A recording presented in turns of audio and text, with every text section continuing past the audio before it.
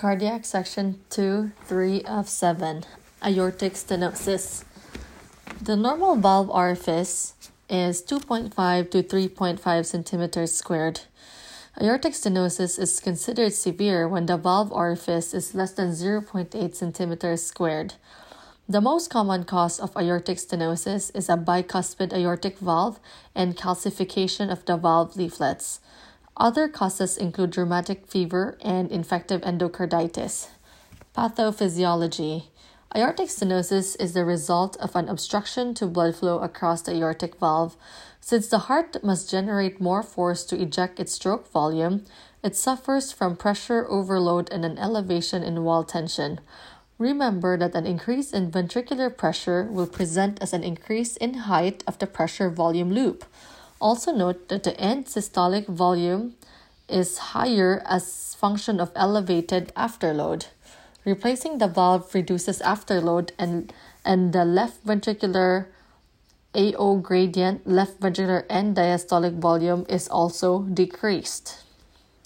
In accordance with the law of Laplace, the left ventricle compensates with concentric hypertrophy. This produces a thickened left ventricular wall with decreased compliance and a narrowed chamber. Over time, the adaptation reduces myocardial oxygen supply, subendocardial compression, and increased MVO2, increased heart rate, or increased heart mass. The patient will experience myocardial ischemia, left ventricular failure, and pulmonary edema.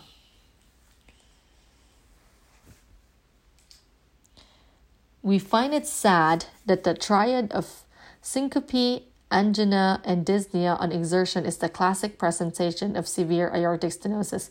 Again, triad of severe aortic stenosis, the mnemonic is SAD, syncope, angina, and dyspnea. The 50% survival rate for each of these symptoms is 3, 5, and 2 years, respectively.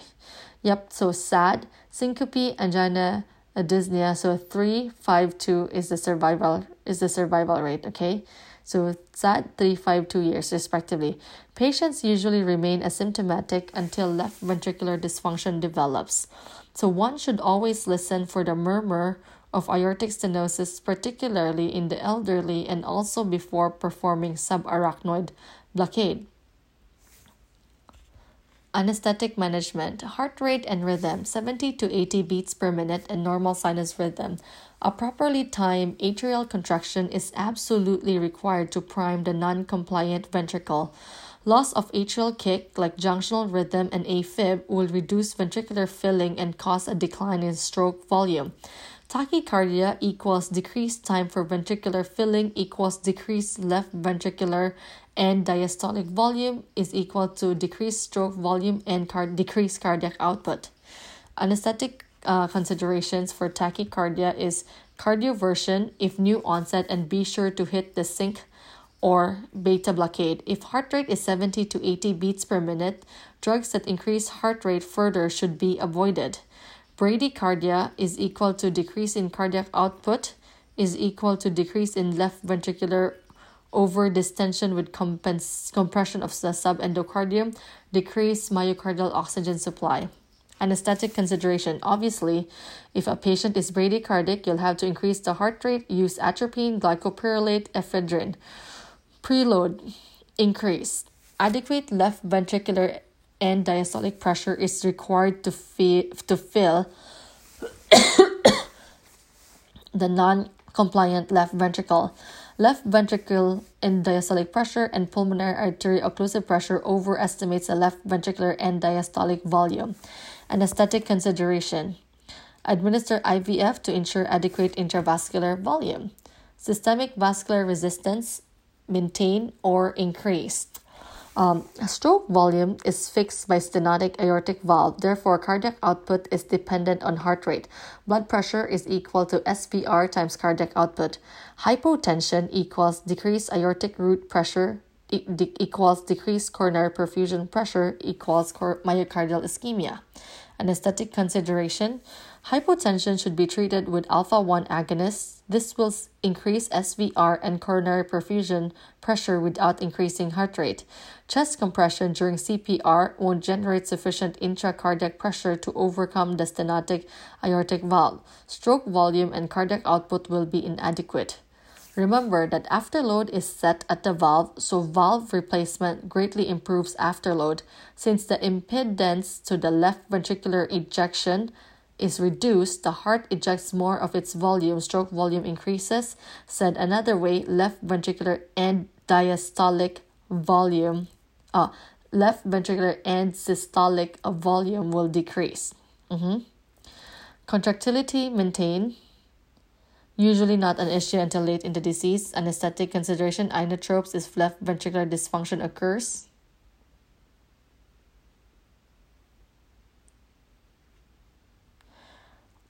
Pulmonary vascular resistance, normal, usually not an issue until late in the disease.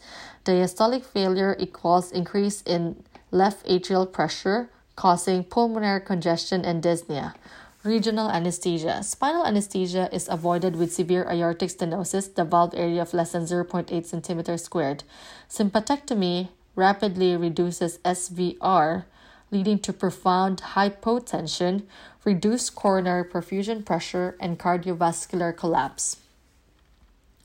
Epidural anesthesia with a slow onset local anesthetic creates a more gradual sympathectomy.